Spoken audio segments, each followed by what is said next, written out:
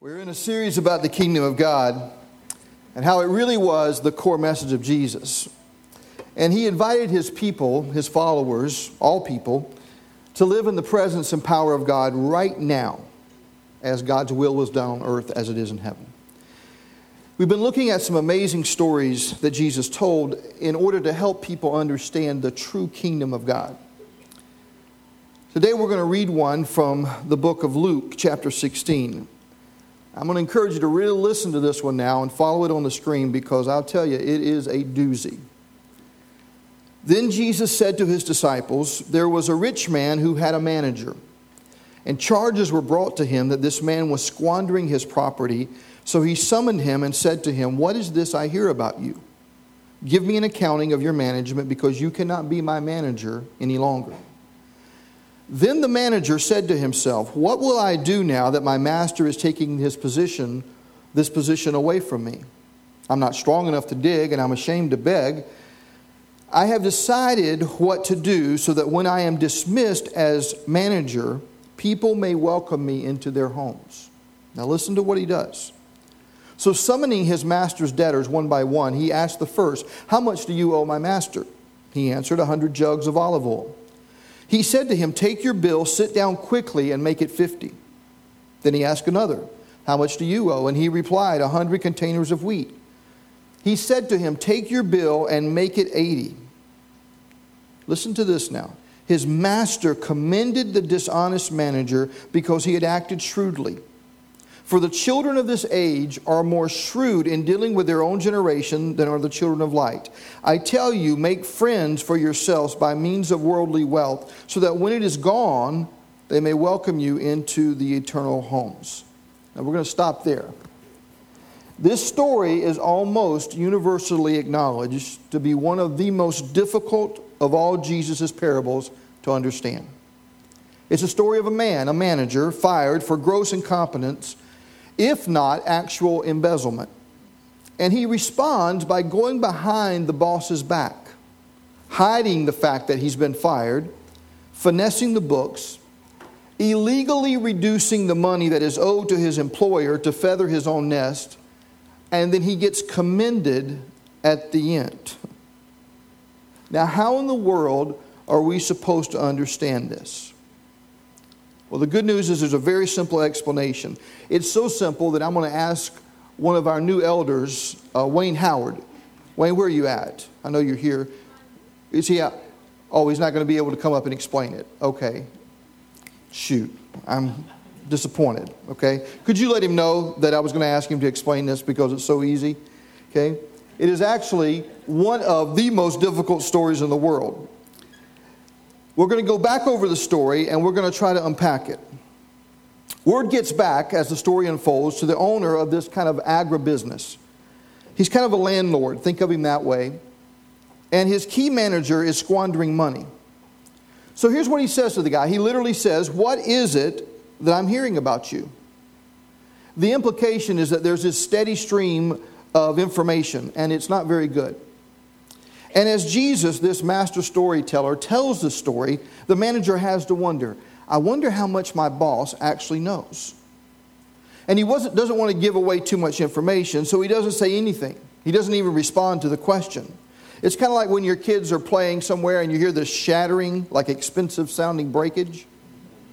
And you say, "Hey kids, what's going on in there?" What's the number one answer that they always give? Nothing. Of course nothing's going on. They're just being kind of street savvy, kind of street smart. Well, this is the way the manager is. He doesn't answer the question because he's not a stupid guy. He's thinking, maybe I can bluff my way out of this. But then the axe falls. Then the landlord, the owner, says, "You cannot be my manager any longer. You're fired." And he says, "Also, I want you to give me an accounting of your management." In other words, there's going to be an audit. Surrender the books. Now, it's at this point that the manager is in deep weeds, and he realizes it, and he realizes if he doesn't do something quickly, he is toast. So here's the question that he asks. It's very interesting. What will I do now that the master is taking the position away? I want you to notice that he does not delude himself into thinking that things are going to work out. He does not waste time making excuses to his master, which Jesus' listeners probably would expect him to do. This guy is committed to reality. And the reality is that he has lost his job. He has been fired. So the first thing he does is he does like most of us. He considers employment opportunities. Maybe he picked up the want ads, called a couple of headhunters and said, hey, I need a job. But he figures out, listen, when word gets around, I'm never going to get another job after finding out what I did here. He's not going to get a good reference from his boss. So he thinks about the options. He says, what else could I do? I could dig, but I'm really not into the physical labor stuff. I could beg, but I really don't grovel too well. So he keeps thinking, and then this phrase that is so wonderful in this story, Jesus tells the story, and he says at one point, he says, I know what I'll do. He figures it out. Now, as a great storyteller, Jesus doesn't tell us at this point what the guy's going to do. The guy just says, I know what I can do. And we have to kind of follow the story along to figure it out. And here's the key to the story, friends. The key to the story is that nobody else knows yet that he's been fired. Everybody except the master thinks he still has his old job. This guy has a very narrow window of opportunity, so he formulates a plan. He calls in his master's debtors, and he writes off a large portion of their debt. And they're so impressed and they're so grateful with what he's done that he's figured out that maybe they'll hire him once he loses his job. He says, they'll welcome me into their homes. They'll allow me to be their manager. Listen, he no sooner thinks of the plan than he executes it. Now here's how it unfolds. He's very shrewd about this. In verse 5, Jesus says that he summons the master's debtors one by one. Now, why does he call them in one by one? Well, he's not stupid. He doesn't want them talking to each other. This is a high-stakes game. One wrong question, one employee walking in at the wrong time, and he gets discovered. His cover's blown. So he addresses his people very quickly, and he calls them in one by one. He doesn't even call them sir or friend. He just says to them, how much do you owe my master? Each of them says that they'll pay the amount, and he reduces the amount for each one. One olive oil and one wheat, etc. Sit down quickly. Now, why does he want them to do it quickly? Because he doesn't want the master to know what he's doing. And with a few strokes of the pen, he saves these people thousands of dollars.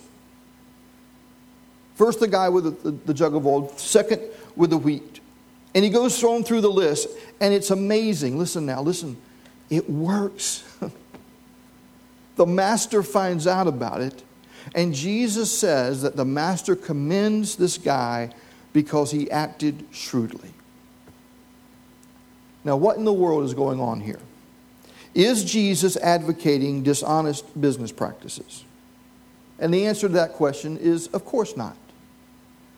Jesus several times in his parables would tell stories, sometimes with very shady characters in those stories. And he's using a technique here that is kind of a storytelling technique called from the light to the heavy. And usually this phrase, when you go from the light to the heavy, involves a phrase called how much more. Now I'm going to give you an example of this. Maybe we'll even look at this parable later on in the series. Jesus tells the story, remember, of the widow who persists with a corrupt and stingy judge. And she keeps coming back to him over and over. And finally this judge gets so fed up with her coming back that he finally gives in and gives her what she needs. And the point of the story is not that God is stingy.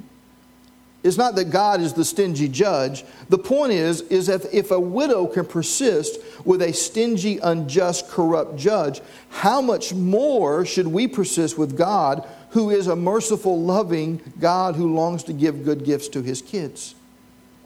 See, he's going from a light example, almost a funny, comical example, to this substantial reality of life, this heavy.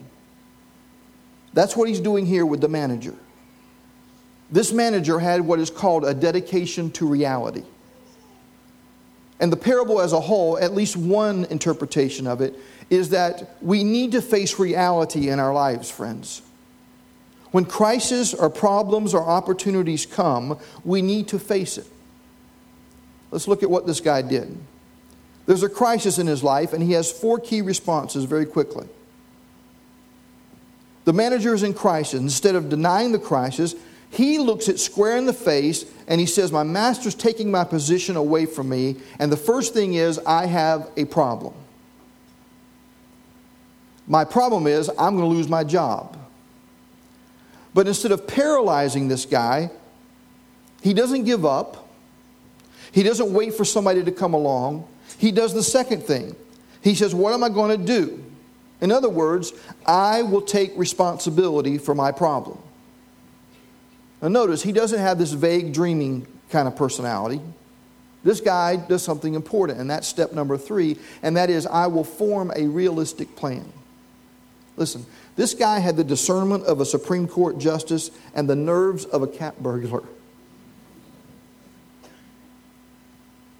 He says to himself, I will form a plan. And then he does the last thing. Instead of procrastinating, he says, I need to put the plan into action.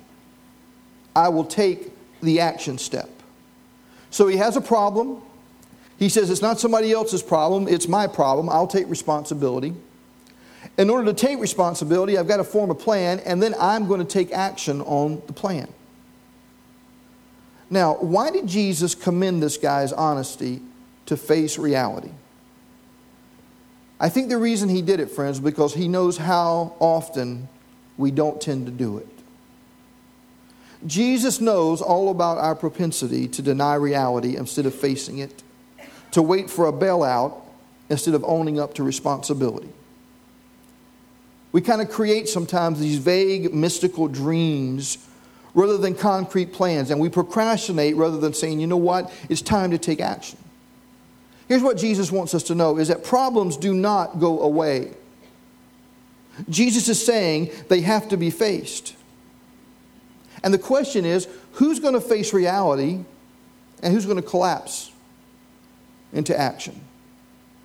This is one of those parables that goes from the light to the heavy. And the deal is this. Jesus is saying, if in this story, this guy who is shrewd and creative and bold, listen, even though he was dealing with material gain, you got to understand, that's all that was at stake here was a guy's job, his livelihood, his money.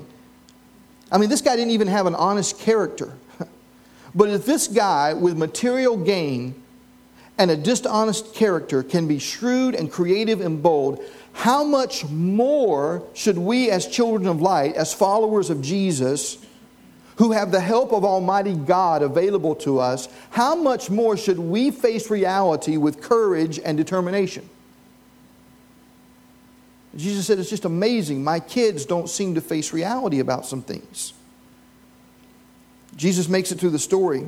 He's kind of wrapping it up.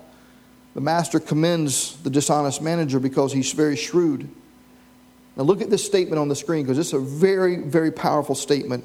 One of the most powerful in the Gospels, in my opinion. He says, for the children of this age are more shrewd in dealing with their own generation than are the children of light. People of this generation, people who are not even my followers, people who are not even in the kingdom yet, are more shrewd and creative and bold. He's talking to us, friends. He's talking to those inside the kingdom. He's saying people outside the church many times have a greater willingness to face reality head on. Now, the audience here is always important when you're reading a parable. And Luke tells this story, and he says specifically that he tells it to the disciples. He wasn't just giving this to the crowds. Now, we learn later that the Pharisees are listening in on this, but the intended audience here is the disciples. And what Jesus is saying to us, and I think is still saying to us, is, listen, I want some street smarts from you. I want some savviness. He uses the same exact word in verse 8 in Matthew's gospel. He sends his disciples. Remember this story? And he commends them, and he says to them, he says, I want you to be as innocent as doves, but I also want you to be as wise as serpents. Now see, serpents were known as crafty animals. And there were in Jesus' day 2 primary words for wisdom. There was the word Sophia, which kind of is like a spiritual pious ring to it. But then there was another word for nomos, and that meant savvy or shrewd. like someone who had street smarts. This is the word that Jesus is using in Matthew 10. He says, I want you to be wise as serpents, harmless, innocent as doves. I want you to have some street smarts. Now you think about it. This is exactly the way Jesus lived. You know, you often see pictures of Jesus, these interpretations of Jesus, looking like innocent as a dove, like he's some kind of vague dreamer, a little high on something or something, you know? How often do you see a picture of Jesus, an interpretation, a depiction of him, as shrewd as a serpent? Like he really knows what's going on. See, here's what we do. We confuse spiritual with being naive or gullible or timid. Let me tell you something about Jesus. He wasn't any of those things, friends. Jesus had this kind of disturbing, earthy streak to him. And the reason I think that, because people have a tendency to distort spirituality. Let me tell you something. There's nothing naive about Jesus. He was utterly realistic without a trace of cynicism, and he was utterly innocent without a trace of naivety. That's what's so remarkable about him. There had never been that combination before. He was shrewd as a serpent, innocent as a dove, and he says, I want my followers to be the same way. Now, why can't we do this? I think it's very interesting. The people that are in the community that we call the church, sometimes, and I'm guilty of this myself, even though there's not a technical term for it, there's a word that gets thrown around a lot, and I'm going to use that word this morning. We have a tendency to engage in what we want to call spiritualizing. Now, I'm going to give you my definition of it. Somebody else may give a different definition. This is just what I think it is. Spiritualizing is when we have the tendency to seek to avoid reality and deny problems by covering them over with language that sounds spiritual, but in fact is nonsense or unrealistic. You might want to hang on for the last part of the passage, okay? It's using language and glossing over things by making them sound spiritual, but when you get right down to it, it's avoiding reality. Now, I want to tell you, I've been guilty of it. We all probably have. So what I'd like to do in the last moments of this message is I just want to walk through a few areas of life, give some examples of spiritualizing, because Jesus is saying, listen, that's not what I want my followers to do. He wants us to be as innocent as doves, wise as serpents. And what I'd like you to do is, as we walk through about 4 of these categories, I'd like you to just kind of do a self-assessment. Just kind of be honest and say, is Jesus talking to me today through these 4 areas? Here's the first area. One area that we tend to kind of spiritualize and we kind of don't face reality would be in the area of character issues. For example, let's say there's somebody in the church who has a real negative personality, like negative spirit, constantly complaining. They see themselves as a chronic victim. Other people see them coming and they literally run the other way. And if this is you, you just keep finding that relationships are hard to come by. People keep keeping you at arm's length. Now let me tell you what the spiritualizing part of you does. If this is you, you tend to avoid taking responsibility by saying things like, you know, people should love everybody, but they keep rejecting me. Like, what's wrong with them? Don't they have a problem?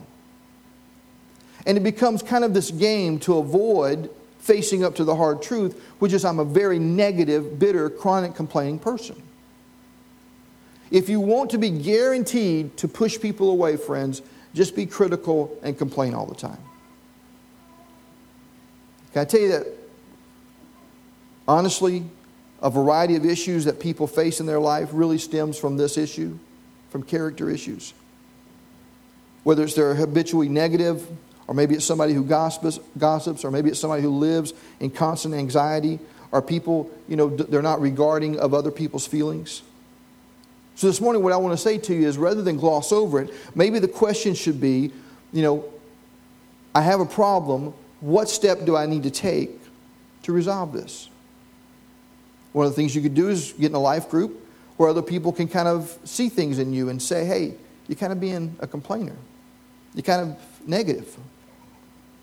Maybe it's getting really deeply rooted in the Word and say, I need to get the Word in me so that it can remind me that I don't have to live with this negative, bitter spirit. Maybe you need to see a counselor, even to the point that you need to sit down with them privately on an ongoing basis so they can talk to you about this issue and where it comes from and why it's there. And here's what I want you to know. All the spiritual talk and all the finger pointing in the world, friends, isn't going to do you any good if you keep pushing people away. So here's the question for the day. Will you take responsibility? Will you say, you know what? I'll make a plan. And will you take action on that plan? That's the first issue. Second issue that we tend to spiritualize, we'll just call them relational issues. People gloss over or they don't live in the real world about relationships. Now I'm going to give you a classic example, and do not raise your hand on this, okay? I'm sure you've heard it. Somebody's in a terrible relationship, and they'll say these words. They'll say, well, the Lord is just not leading me out of this relationship. Now here's reality. Reality is I know he's ill-behaved. He's afraid to commit. He's not even really a Christ follower. But if he breaks up with me, I'm going to curl up in a ball and die. But they don't say it that way, because if they say it that way, it doesn't sound spiritual. So instead, they just say, the Lord's not leading me out of this relationship yet. I love the story Garrison Keillor writes about a pastor, Pastor Ingves in Lake Wobegon. And he gets frustrated because people keep recommending that they go see pastors when they want to do foolish, stupid things. And this is what he writes. He says, Pastor Ingves glanced at dear Abby now and then, and it alarmed him how often she recommended ministers. Talk to your minister, she'd say to the 14-year-old girl in love with the 51-year-old auto mechanic, married, who's in prison for armed robbery. Why did dear Abby assume a minister could deal with this? The poor old preacher is in his study, paging through Leviticus, when the door flies open and a teenage girl in a tank top bursts in weeping with passion for an older married felon 3 times her age. What is the good reverend to do? Try to interest her in 2 weeks of handicrafts at Cape Tonawanda? Things were very clear to him a moment before, and now as she pours out her love for Vince, her belief in his innocence, the fact that his wife never loved him, never really loved him like she, Trish, could love him, and the fact that despite his age and their never even having met in person, there is something indescribably sacred and precious between them. All the pastor can think of is, thou shalt not be ridiculous. You understand what I'm saying? The Apostle Paul says it, see then that you walk circumspectly, not as fools, but as wise, redeeming the time because the days are evil. Now think about Trish, who's in love with a felon by mail. When Paul wrote these wonderful words, he was probably sitting in an upper room in Athens. It was probably late at night. All the foolish people were asleep. And he was there, and nobody could speak up and say, huh? What do you mean, Paul? I mean, you mean I shouldn't go for the long, distance walking backwards record? But I know I can do it. I'm good at it. I walk backwards for miles.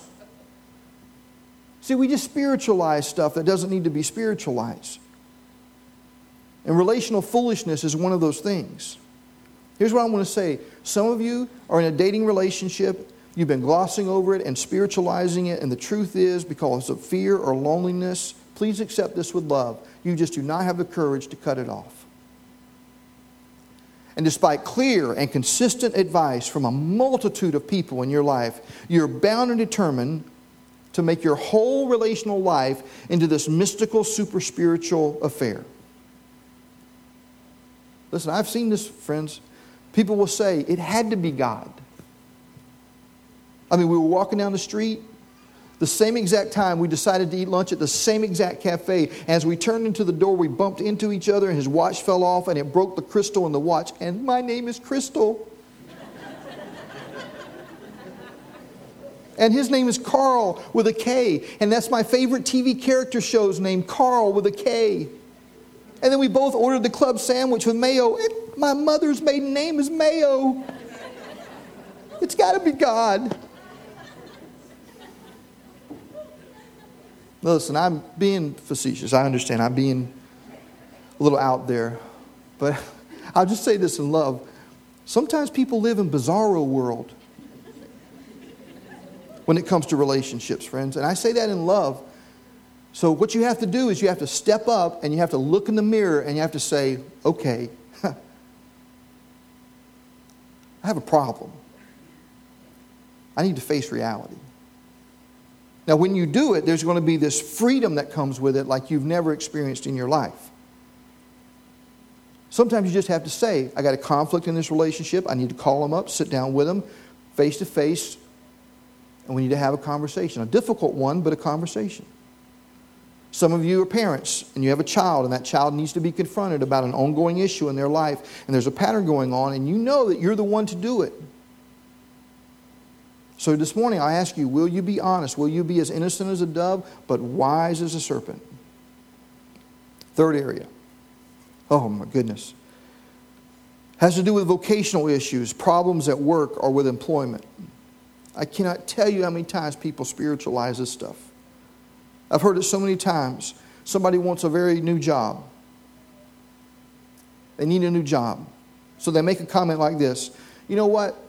I'm not going to do anything to seek a new job. I'm not going to take any initiative. I'm not going to pursue any conversations, no contacts, won't do a new resume, won't make any applications. I won't do anything. And that way, if I get the job, I'll know it was God that was doing it. I've had that conversation. See, we get confused about this, friends. The assumption is that if we're passive, that's some kind of technique to guarantee that I will get God's will for my life. That passivity is a guarantee for God's will. Listen, it's kind of like saying, I'm not going to buy any groceries or fix any food or go to any restaurants or order any meals. And that way, listen, if food makes it into my body, then I'll know it was God and not me operating in the flesh. I tell you what, you give that one a shot.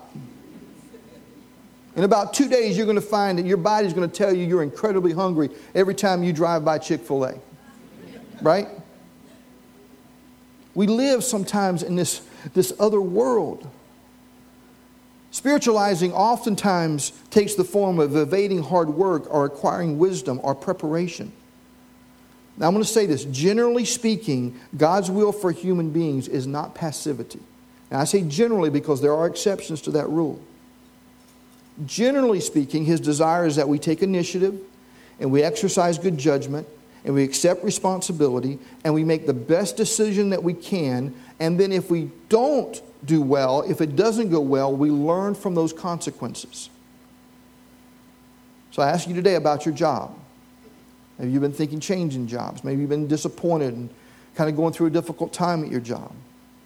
Maybe it's your attitude. Maybe it's the attitude of somebody you work with. Maybe it's workaholism. You're away from home way too many hours. Maybe you're in the wrong job and you're not fulfilled.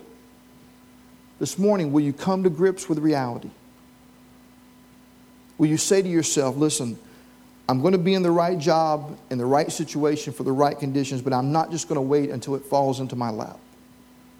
I'm going to try to form a plan. I'm going to try to seek some guidance, get some counsel, and then I'm going to take some action. Last one. This is going to sound a little contradictory, but please hear me out. There are also people in the Christian community who tend to spiritualize faith issues. Now you ask, how could you do that? Well, believe it or not, it isn't that hard. I've found this to be true, especially of young Christians and people who have a real misunderstanding of what spirituality looks like. I'll explain it this way. Many years ago, long before Oasis existed, I served in a church, and there was a particular lady in that church that was very, very popular and well known. And they kind of called her like the walking Bible. I tell you, this woman knew more scriptures and could quote them verbatim, line by line, than almost anyone I'd ever met. The only problem with it was that she was real good on the quoting side, but she wasn't too good on the application side. And she had kind of this chronic kind of finger-pointing spirit about other people, even the pastors in the church. Now, to most people who didn't know better, her knowledge and outward appearance led them to believe that she was a really spiritual person. But the truth is, when you peeled back that veneer, she really, down deep, was a very angry, jealous, bitter, and manipulative person. And here's what I'm trying to help you understand, is that you can know the Bible, you can pray all the time, you can serve more than anybody else in the kingdom, but if it is not done with a heart that is truly connected to God, all you have is a person who knows a lot about the Bible and prays a lot and does a lot of things at church. We have to be very careful, friends, that we don't confuse being spiritual with being Christ-like. You know how it works. We tell people we've been praying for them. Truth is, we didn't even think about them. We sign up to volunteer, to serve, just so we hope that somebody notices. We give something to somebody and we say things like, God just laid this on my heart to give it to you. When the truth is, you're going to be asking something of them in the near future. Friends, Christianity, being a follower of our Jesus, has never been and never will be a contest to prove who knows the most, prays the longest, serves the hardest, lives the best. So today I just want to tell you, if you're on that spiritual treadmill, here's some good news. You can jump off. None of us in this room are good enough. None of us have done enough to merit God's love and forgiveness and grace. None of us are going to be spiritual enough by ourselves. Yet God still invites us into the kingdom. This morning I just ask you to be real about this issue. Be honest about this issue. Do a reality check about this issue. Now, if this sermon feels kind of heavy to you, I realize it is. So I want to end on a high note. Okay? I want to end on an up note. I want to offer one more aspect, and we'll kind of close with this today. This would have been quite apparent to Jesus' listeners, the people who were hearing him tell this story. I hope you'll understand it and listen carefully to it as well. A wonderful writer who writes about the Proverbs by the name of Ken Bailey writes about the nuance in this particular story. He says all the debtors in the story received some wonderful news. Their huge debts had been enormously reduced. And more than likely, because of the way society worked for them back then, is they would have held a party in the village that evening, in the town. They would be celebrating their good fortune that their debts had been forgiven. And Bailey writes about this, and he says, but listen carefully, because between verses 7 and 8, something interesting happens.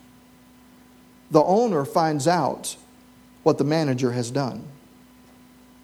He's fired the manager, but the manager has already negotiated the lower prices. So now, and this is important, the owner has two options.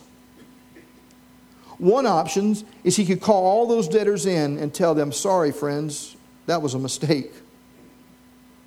I had already fired the manager and the debts are not going to be reduced at all. And you owe everything that you owed before and the party's over and you can go home.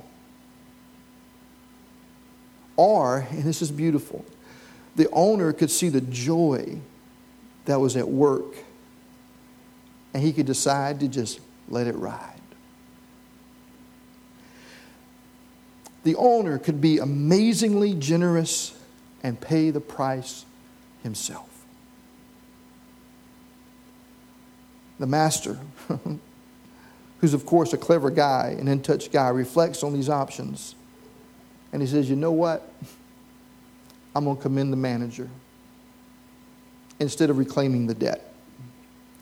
See, here's what's going on in this story. The manager, the guy who had been fired, he knew the owner's character. He knew that he was dealing with a generous and gracious man, and he bet everything on the character of the owner. And the owner did the generous thing. Now listen, he doesn't say, okay, I'm going to bring you back as my manager. Jesus is very careful not to commend disobedience or dishonesty. See, this isn't about abusing grace and mercy. This is another light to heavy moment and how much more moment.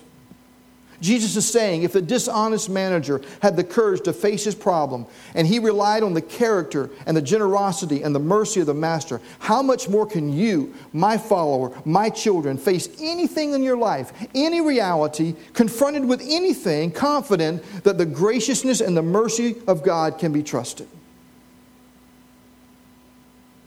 And what I want to tell you today is if you're having to face some reality, that is good news for you. It is good news that you can move forward. And even if you miss the mark, even if you mess up, the owner will still be gracious and merciful. Let's pray. Father, I pray that you will teach us today from your word, specifically this parable about reality in the kingdom. And we're all guilty of it, God. We all spiritualize things at times out of convenience or out of fear, out of being found out. Just out of laziness we do it. But today is not that day. Today is the day when we see it clearly and we hear Jesus' words to us.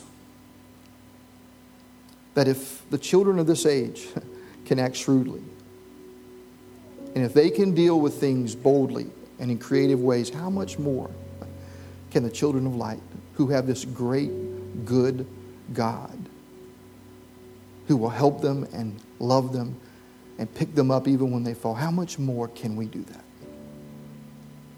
Will you help us in these last few moments, God, to get very specific about the issue in our life? That we need to stop spiritualizing